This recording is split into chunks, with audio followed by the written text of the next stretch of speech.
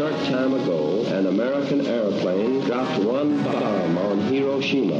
Ich bin ein Berliner. Mr. Gorbachev, tear down this.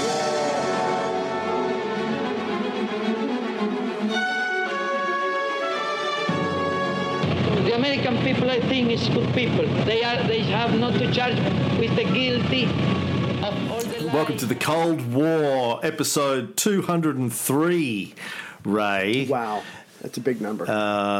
It is a big number. And at the risk of upsetting Tommy G by not getting to the bang bang as quickly as possible... He loves the bang bang. He loves the bang bang, Tommy G. Complained a couple of weeks ago that... I need more bang bang! We were blue balling him on the bang bang. We're going to keep talking about the build-up to the Chinese intervention today, and I'm going to explain why. This is for Tommy G predominantly, but also for other people who are wondering, who just want to get to the bang bang. To me, this part of the story goes a long way towards explaining the current US tensions with China in 2021. Mm-hmm. Americans may have forgotten this story. In fact, most Americans probably never even learned this story about to set up. I mean, as we've said before, the Korean War is often called the Forgotten War in the United States because it was one of those wars that didn't really get talked about at the time. You know, didn't have a lot of live media coverage. That sort of happened with the Vietnam War a decade or so later. Mm-hmm. And, you know, it was also it was the 50s. America was rah, you know, it's always been rah, but it was particularly rah. And, you know, the military had very tight control of the media, what they did and didn't cover. Right. But do you know what the most popular movie in China is right now, Ray? I think it's a movie about the Korean War. It is. It's the Battle at Lake Changjin, loosely based on the Battle of the Chosin Reservoir in North Korea. It's the most expensive film ever made in China, budget of around $200 million. Wow. It's currently grossed $900 million at the box office, making it the highest-grossing film in the world for 2021, the highest grossing film in Chinese history and the highest grossing non-English film ever.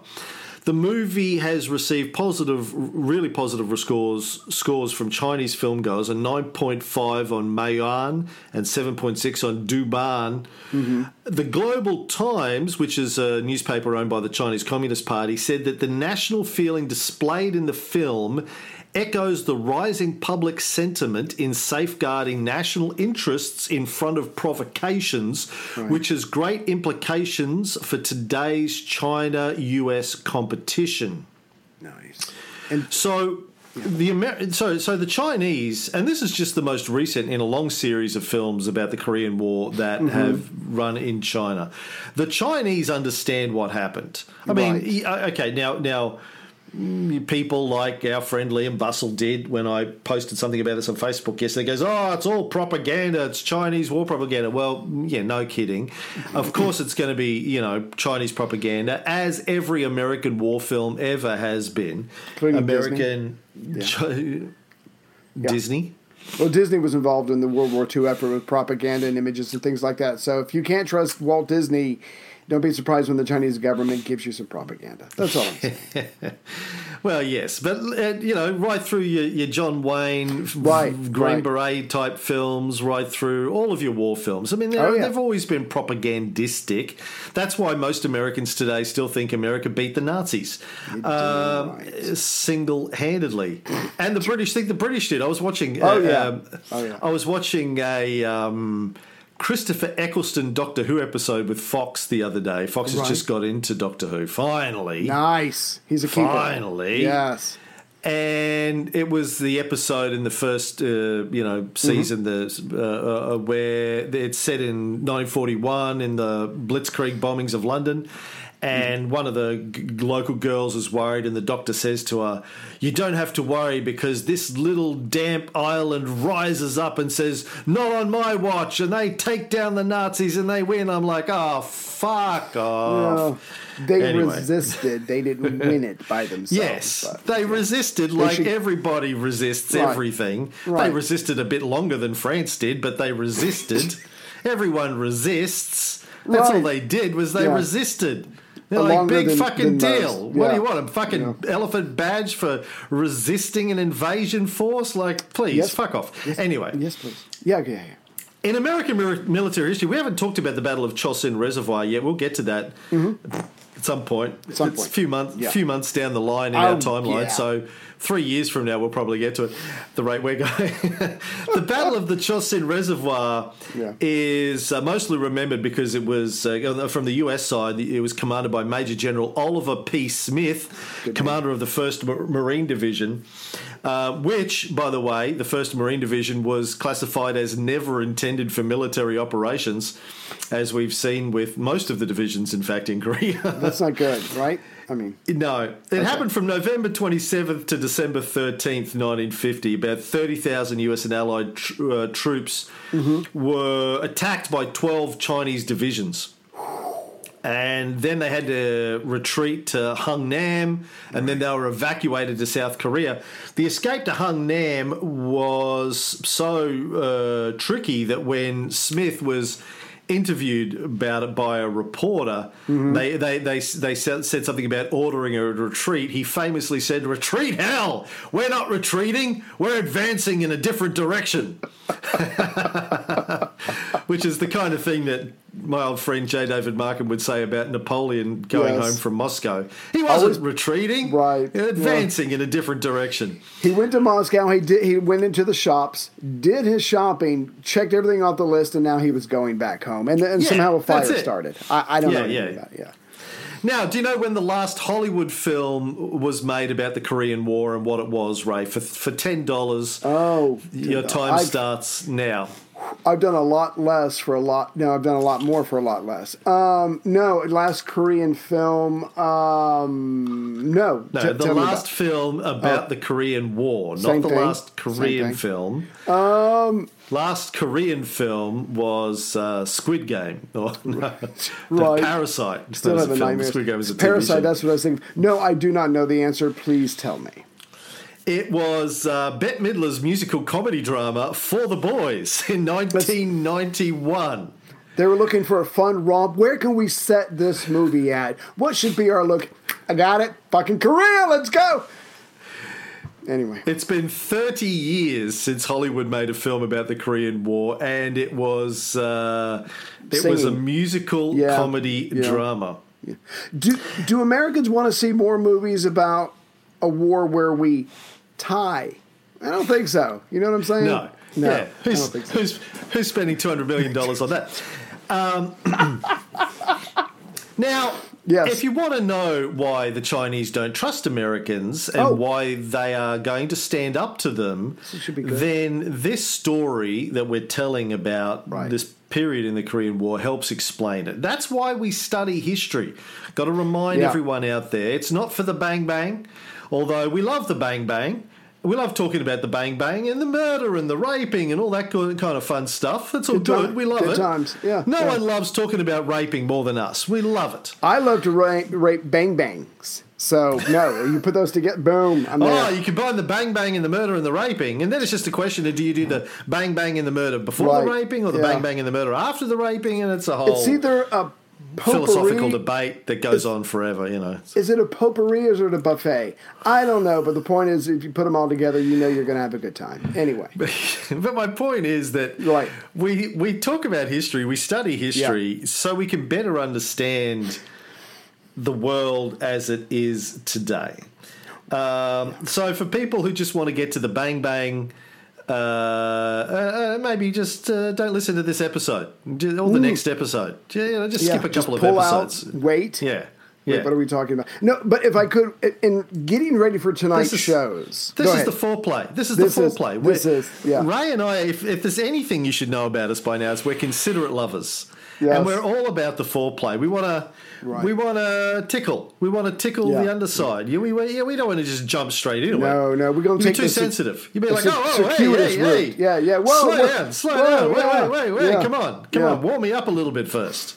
As Heather said the first night we went out, whoa, Columbus, you discovered enough for tonight. So you just take it easy. 5 years later, she finally lets you land in the new world. Right. Boom. Good time. Oh, good. I Christopher Columbus all over the place. It was amazing. No, but getting ready for tonight, and I'm not going to give anything away, but we're kind of in shock nowadays about how certain segments of America can be ignorant or non-believing about the virus or about race problems or whatever. And you're going to see tonight the American government or parts of the American government just literally look reality right in the face and go, I don't see you, I refuse to acknowledge you, and I'm going to pretend that you're not there and go on with my life. I mean, it's amazing how, and you've said this before, but once someone gets a narrative in their head, that's it. It's almost impossible to get them to change their mind. So the Chinese are coming in at this very realistically, and the Americans are like, it's already over. And so we make a lot of mistakes. But again, just the inability to grasp reality that you do not like never fails to astound me. And you're going to see a lot of that tonight in these two shows. Yeah, I'm actually trying to write an article about this at the moment, actually. Mm-hmm. Not about the Cold War specifically, but just about when I get into debates with people, and I have done this, for 30 years, whether it's about the history of Christianity or the existence of free will or Russiagate or America's involvement in geopolitical affairs or anti-vaxxer stuff or COVID conspiracy theories and all this kind of stuff. When I get into discussions with the crazies on this, they all seem to have the same sort of debate strategy, which is they make a claim, I present evidence to refute that claim, and then they go, you're just an idiot. And I go, hold on, are you going to respond to the evidence that I presented? And then they'll either go, I don't fucking have to, do anything you say. You're not my mum.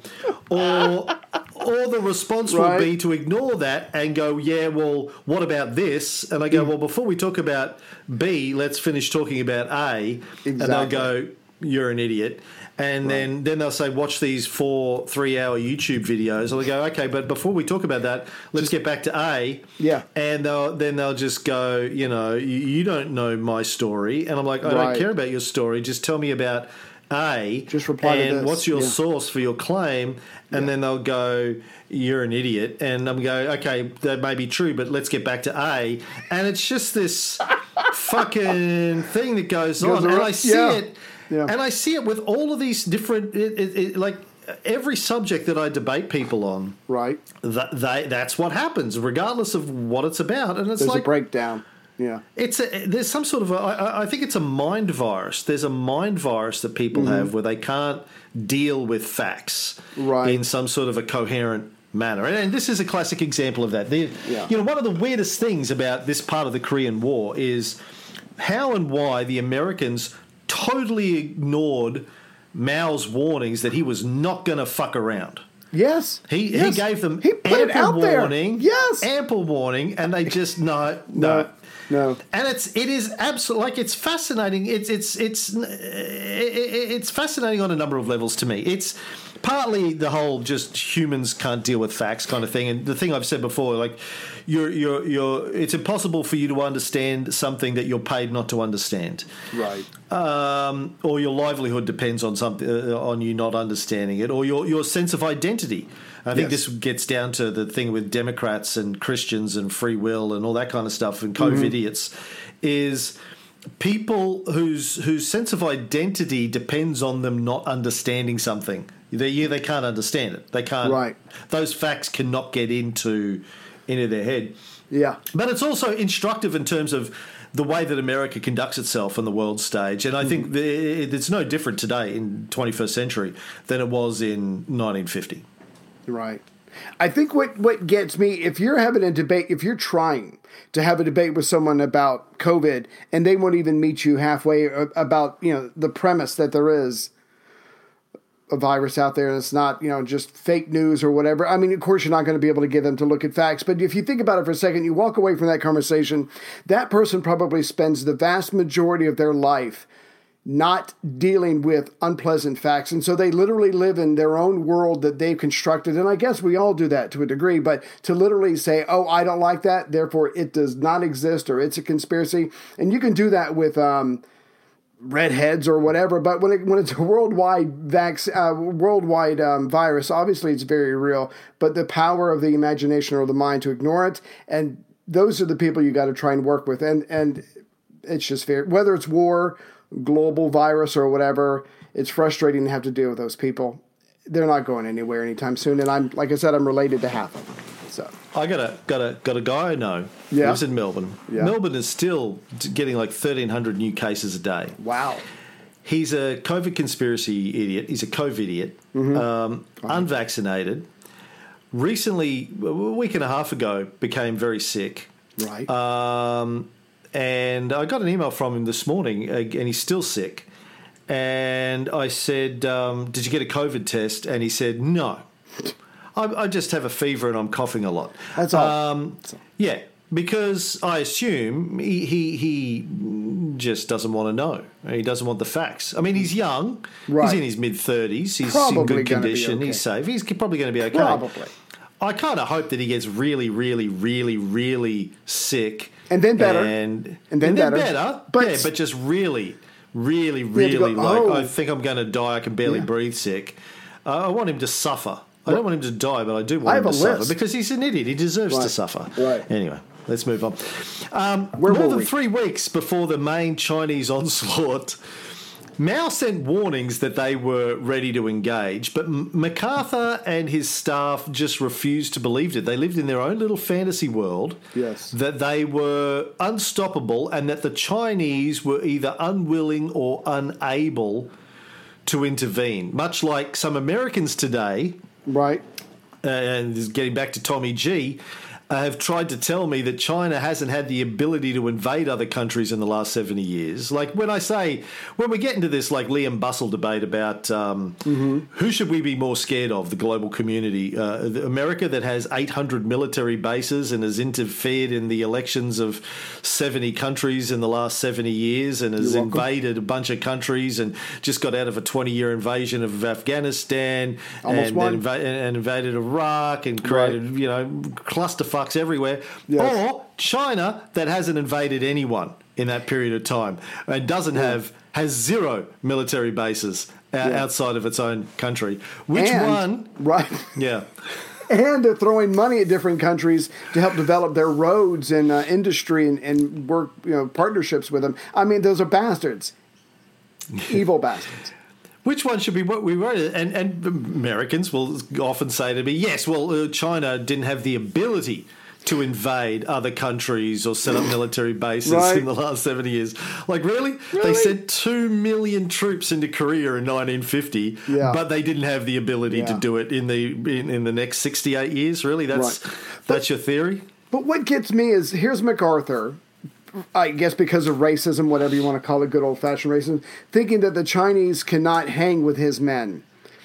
And as a fellow white American, I get that. Completely racist, I get that. But the point is, we spent the last how many episodes going, the Americans were undertrained. The Americans were rushed over. The Americans didn't have enough equipment. They didn't have enough anything. And so it's not like you've got the best of the American military in Southern Korea, or I guess now Northern Korea.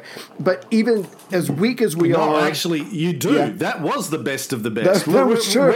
That's true. Where did you have better troops in 1950? They pulled out and they retired and they went to college and they started their own businesses. So it is. So the point is, as bad as my guys are, we're still better than the Chinese. Why?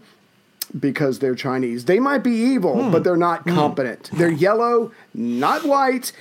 Heretofore evil.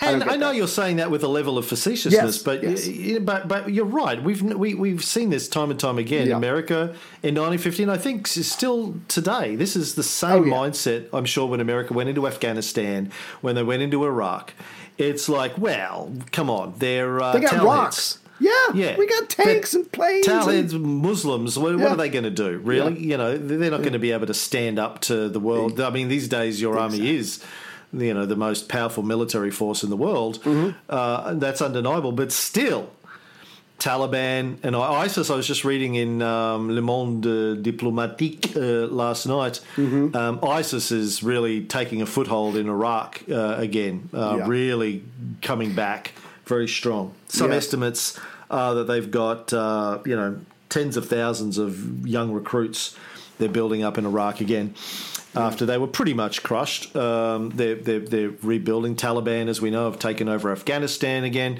Right. So, but this there is a certain element of racism whenever America goes into these countries, I think, still today. And this was true, obviously, back then. An Army officer, James Gavin, who represented the Pentagon's Weapons Systems Evaluation Group, noticed at the Kimpo airfield just outside of Seoul, where they took Seoul back, some pretty sophisticated preparations for a modern air force, which neither the North nor the South had. And he was like, well, why would you go to the trouble preparing your airfield for a modern air force if you don't have one? He tried to warn Willoughby, MacArthur's G2, who replied, if the Chinese were going to intervene, they would have done so when we made the Incheon landing. And Gavin said, well, they were probably taken by surprise when that happened and didn't have time. Yeah. But if they do plan on an intervention, the preparation of Kimpo is an indication that they're going to do so. When they're ready, they're going to come in. Willoughby didn't buy it. And he said the Chinese would never cross the Yalu River, would never march into North Korea. He had his own sources, and he knew this to be a fact. Right. But I just want to say this real quick, and we're going to go into this, so I'm not going to give anything away. But if you said to me, Ray, I just found out that the Canadians are armed, they've geared up, and they're coming hard and fast at your border. And I'd be like, well, I don't want to fight. I don't have any trouble with the Canadians. Well, they're still coming, Ray. Well, I guess I got to get some guns and go meet them at the border and hopefully stop them before they get across the border. America is halfway across the world. We're in Korea. We're backing Ri, who's a fucking monster dictator, and we're worried about the Chinese wanting to defend their borders when we're rushing at. We have every intention. MacArthur has every intention of going across, but somehow they're still the bad guys. Not that they're going to win because we're the best in the world. The whole thing is just a clusterfuck, and it's going to get worse as we go through these next two episodes. Yeah. And it wasn't like the Chinese hadn't given them plenty of warning on a diplomatic front either. Yes. Going back as early as August 20, nearly a month before the Incheon landing, Zhou Enlai, who was the foreign minister at the time, had telegraphed the UN Secretary General, that, quote, the Chinese people cannot but be most concerned about the solution of the Korean question. On the 30th September, the day after MacArthur's big Seoul ceremony, Chow had broadcast a warning that Chinese would not supinely tolerate the crossing of the parallel, that Mao's troops would not stand aside if MacArthur swept into North Korea. Chow summoned Panikkar, who was the Indian ambassador in Peking, and told him that if they crossed the parallel, China, quote, would send troops to the Korean frontier to defend North Korea, though it would not be taken, this step would not be taken if only South Korean troops move north. Which is what the Americans were trying to do at first. But MacArthur wanted to go over with his American boys as well because no one tells him what to do. But that was the plan at first, just send North Korean troops. Hopefully we can keep this a local fight. Clearly that hasn't happened. Yeah, now, from China, China's probably got two things in mind here. Number one, they probably feel, A, they may not have been telling the truth. Sure. B, They probably feel that if it is just the South, the North can probably handle it because, they're probably better trained, better armed, better equipped. We got the best trained, the best armed, the best equipped soldiers that refuse to fight. Was that whose speech was that? Martin Luther King. If the best trained, best equipped, best something soldiers refuse to fight. Good for I him. think it's at the beginning of an NWA song. I think or Public Enemy song. Public Enemy song. Gotcha. Anyway, in the good old days, I would have just played the track, but we're not allowed to do that anymore. Or it could have been that they did think, okay, this is a Korean thing. It's between the Koreans. We don't have to get involved. You guys just butt the fuck out and let them handle it. Now, could have been any combination of those things. Right. So what he told Panikar was relayed to Washington. Truman, though, when he got this message, said that Panikar had played the game of the Chinese communists fairly regularly and that Chow En-lai's message was probably, quote, a bold attempt to blackmail the United Nations by threats of intervention in Korea, and he dismissed it as a bluff. So it's not just MacArthur that isn't taking the Chinese warnings seriously. It goes right up to Truman. Top, yeah. And as I said many episodes ago with a quote from Truman, he's as racist as the next MacArthur. So yeah, he's not going to be able to take them seriously.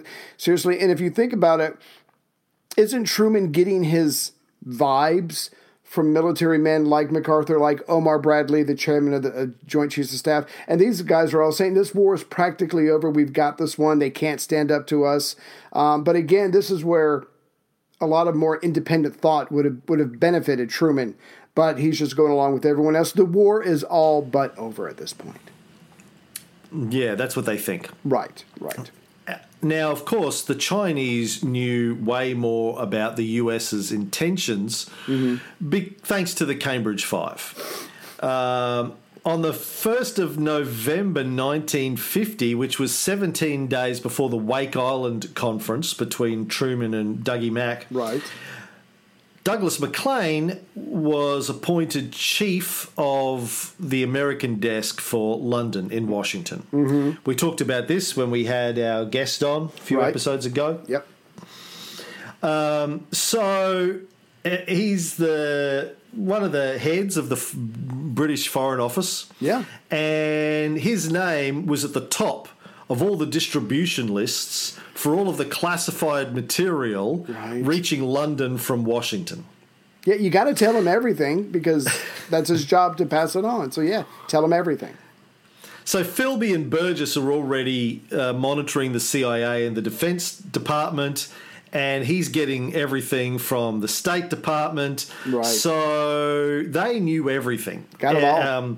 Yeah. For example, there was a CIA memo approved by Truman shortly after he got back to Washington after his meeting at Wake Island with MacArthur, where it was saying that MacArthur was told to make no moves against Chinese units if they entered North Korea to protect the Suiho electrical plant and other installations around the Yalu River. Yep. Philby and Burgess would have known about this memo as soon as it was made.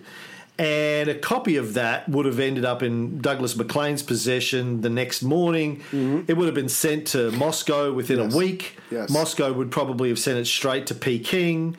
So, these guys knew everything that the Americans were planning, that the US was planning, what they'd been told they could do, couldn't do. Was ready, was 5 steps ahead as a result of the US forces all along the way. It wasn't until a bit later on when the Chinese had routed the UN forces so badly and MacArthur just started making shit up on the spot so quickly that Philby, MacLean and Burgess couldn't keep up with it. They couldn't pass the information along fast enough, and MacArthur started to be able to match the Chinese blow for blow. Yeah. Blow for blow being the name of your autobiography, of course. That's how I got to the top. Blow by blow, that's how I got to the top. If you can do the title, do the full title. Anyway. By the way, I'd like to seeing as you haven't done it yet, I'd like to congratulate myself for the 29th of November was my seventh.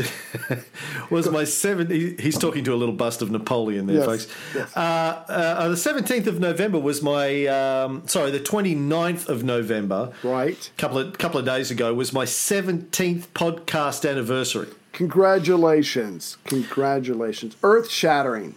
Which of course makes it Australia's 17th podcast anniversary. Yeah, you are not Australia. that anyone cares. Right. So, I'm an overnight success, Ray, is what I like to say.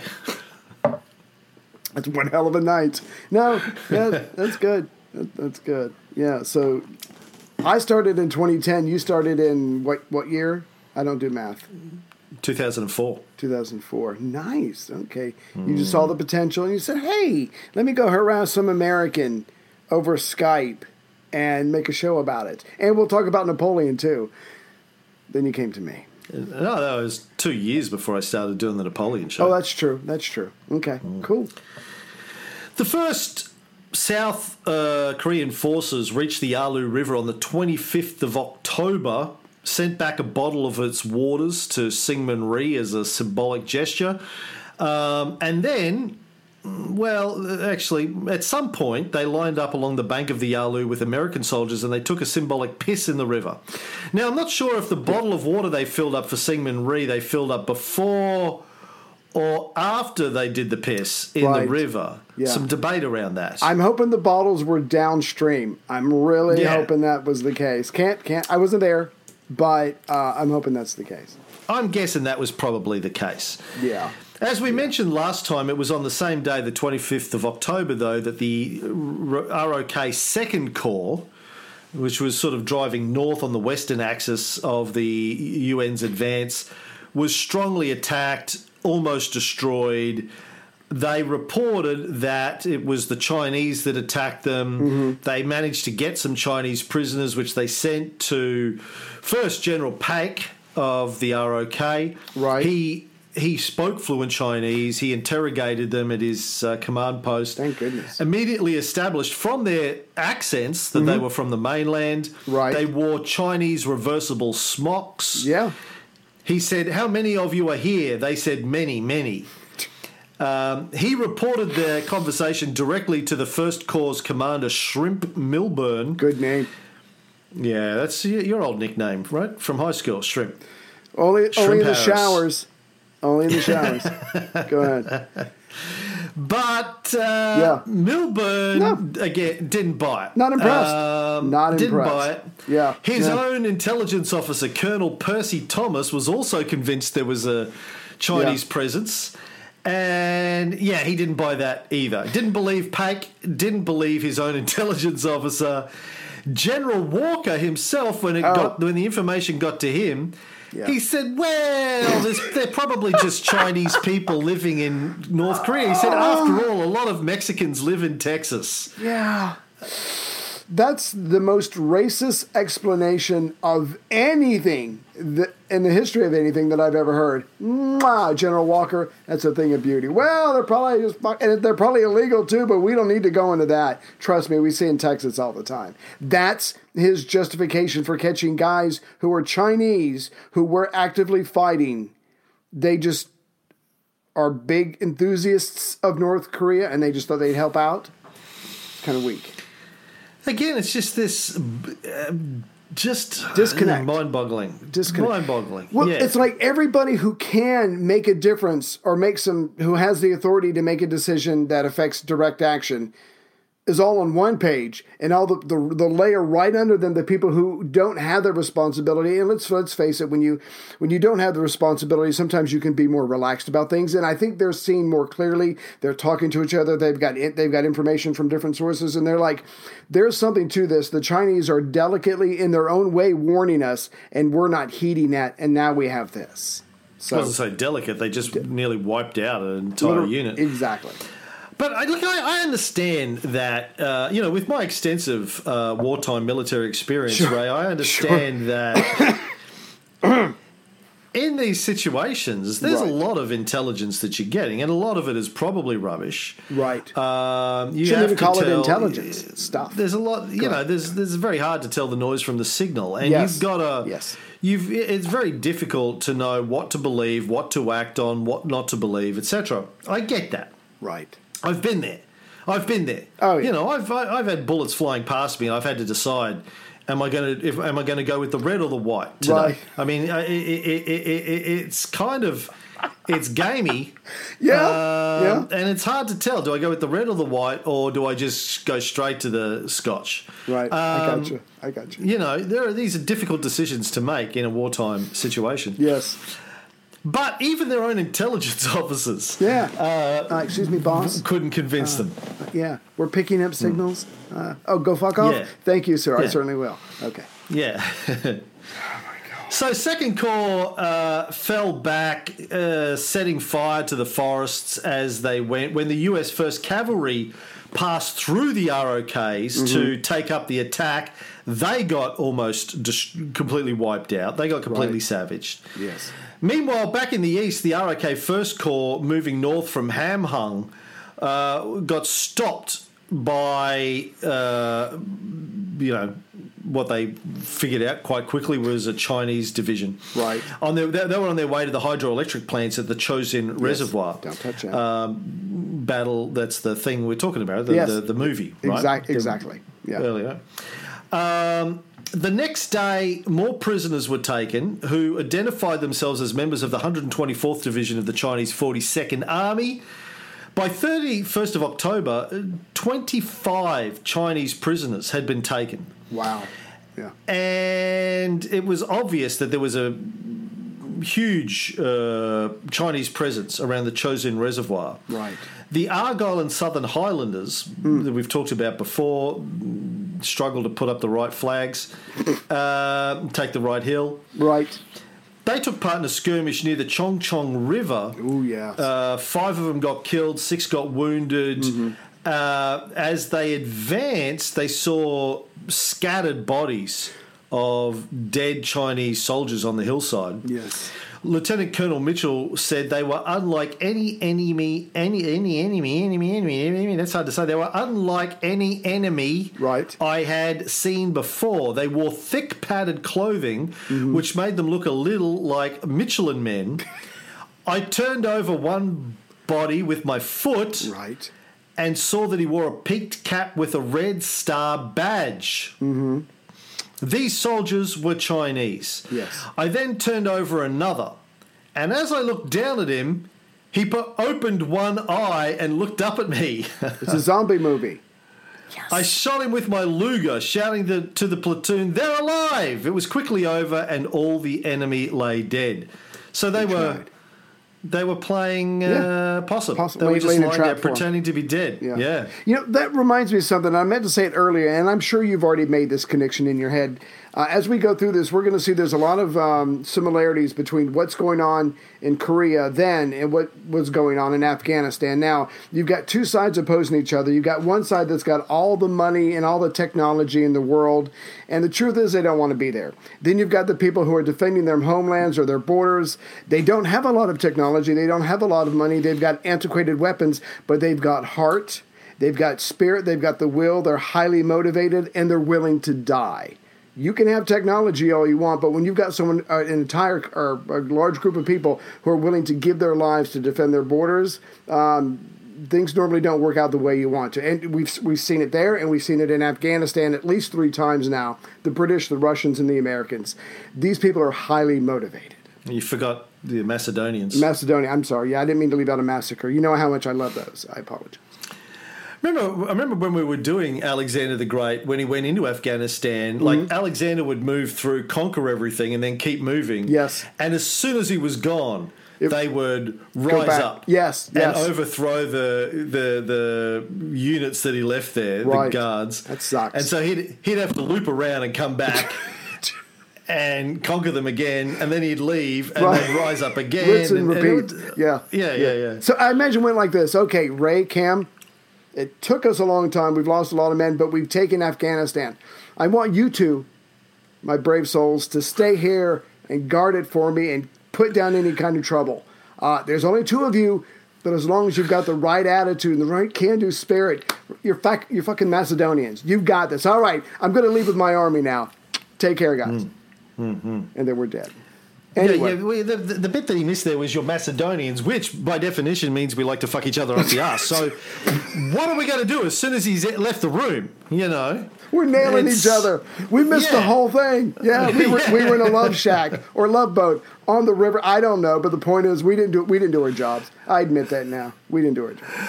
I did camp, but we didn't do our jobs. Yeah, and they're surprised that as soon as the US leaves Afghanistan, the Taliban are in control again. Really? Yeah, Have you not read any history? That's why they were fighting to take it back, and now that we left, they took it back. I mean, highly motivated, and they've got a single goal. They've got a single goal to take back their country, and we're seeing it here in 1950 as well. Defend their border. Now, even with all of this, the experience of the Argyle guys, the UN command still couldn't believe that the Chinese were in North Korea in a large force. General Omar Bradley, you mentioned earlier in Washington, came to the brilliant conclusion that China was merely trying to make a face-saving gesture to support the defeated North Korean allies. Right. Like, they're not, okay, well, look, maybe they are there, but they're not serious about it. They're just doing it. They're only kind of killing. Because they kind of feel obligated. They have to put up some sort of show, but they're not really going to put up much of a fight. That sounds It's just face saving. If you know anything about the Chinese, they're all into saving face. That's right. That's all that's going on here. And if I could add to that real quick, because I think unless we're going to do a jump back in time or whatever, a couple of weeks ago when jump back! What's that sound? Here she comes, full tap and top down, hot shoe, burning down the avenue. Got an on-ramp coming through my bedroom. Don't you know she's coming home with me? You lose her in the turn. I get up. Ba-da-dum, bow-ba-dum, ba-da-da-da-da-da-da, ooh, Panama, ba-ba-ba-ba-ba-dum, Panama.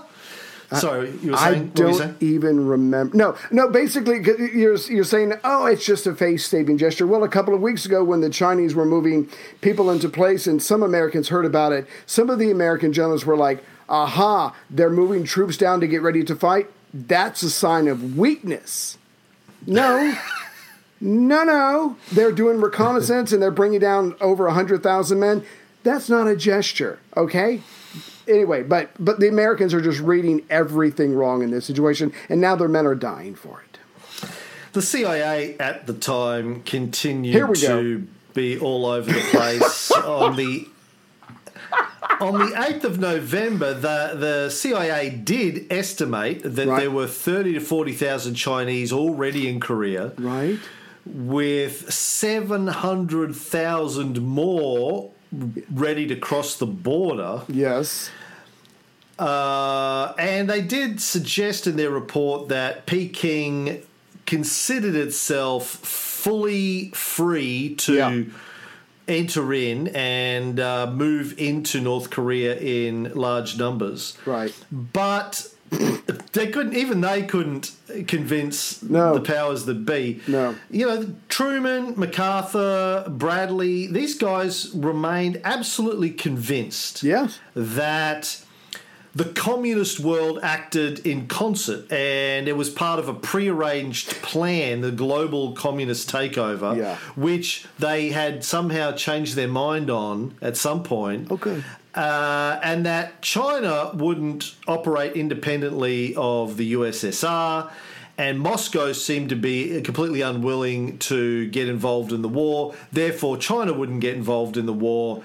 Ipso facto, game over, motherfuckers. Okay. So what you just said is somehow going to unkill thousands of men and drive the 100,000 or tens of thousands of Chinese troops back across the border. Because I don't acknowledge it, it doesn't exist. That's kind of like me dealing with my slightly less than average size penis. It doesn't change reality. This is insane. So America's thinking that we haven't heard from Moscow. The Russians aren't beating on their chest. Everybody who's a communist takes their orders from Moscow. and they haven't said anything, it's all good. Forget what you hear on the ground, what you see on the ground, what's actually happening on the ground.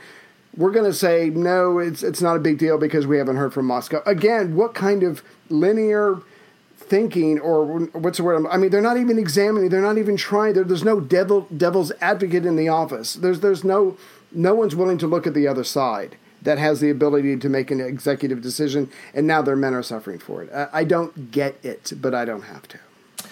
Beadle Smith, the director of the CIA, still at this stage... Yes.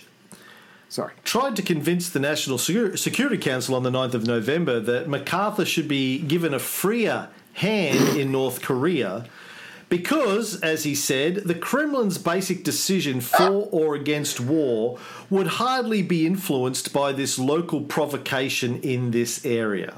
The Kremlin's got nothing to do with it. But anyway. Fucking clueless. This is the director of the CIA fucking clueless. So on one hand, the CIA is saying, yeah, there's probably 30 to 40,000 Chinese already there and another 700,000 ready to cross the border. But they probably won't because Stalin doesn't care about what's happening in Korea. But again, I've got men, I've got troops, tanks, guns, planes, and I'm coming as fast as I possibly can at your border, but some guy in some other country doesn't care about this, so you're not going to do anything. It defies reason and logic, and I don't understand it. But I think there was a mood. I think there was a momentum or a wave or the history of force or whatever the fuck you want to call it. But it was just what the top brass was thinking and feeling, and it just no reality on the ground could shift them from that. Yeah. Washington was convinced, as you said before, that the Chinese warnings and what they considered probes into North Korea in October were evidence of weakness and a reluctance to fight. It's like it's like catching your wife fucking another man in your bed, and deciding that it's proof that she really loves you. I mean, that's basically the level of logic that's going on here. Actually, that's happened to me, as you've pointed out several times over the years with D'Angelo. And I walk in and I'm like going, is this your way of telling me that I'm not an attentive enough lover? Because I can work on that. You know, I mean, literally reading the situation wrong. They're already stooping. He's deep in her, tickling her kidneys, and I'm not getting it. No, but the point is, they've already launched attacks, and they're just not seeing it for what it really is. And I don't want to talk about D'Angelo anymore. It was too painful. Too painful? Too painful. All right, well, I think that's where we'll leave this episode, Ray. We'll be back next time to do a lot more foreplay. Oh, yeah. So if you don't like the foreplay, you want to get straight to the bang bang. No, respect the foreplay. Respect. That's your choice, but just skip these episodes because we're going to do a lot of foreplay. You're welcome.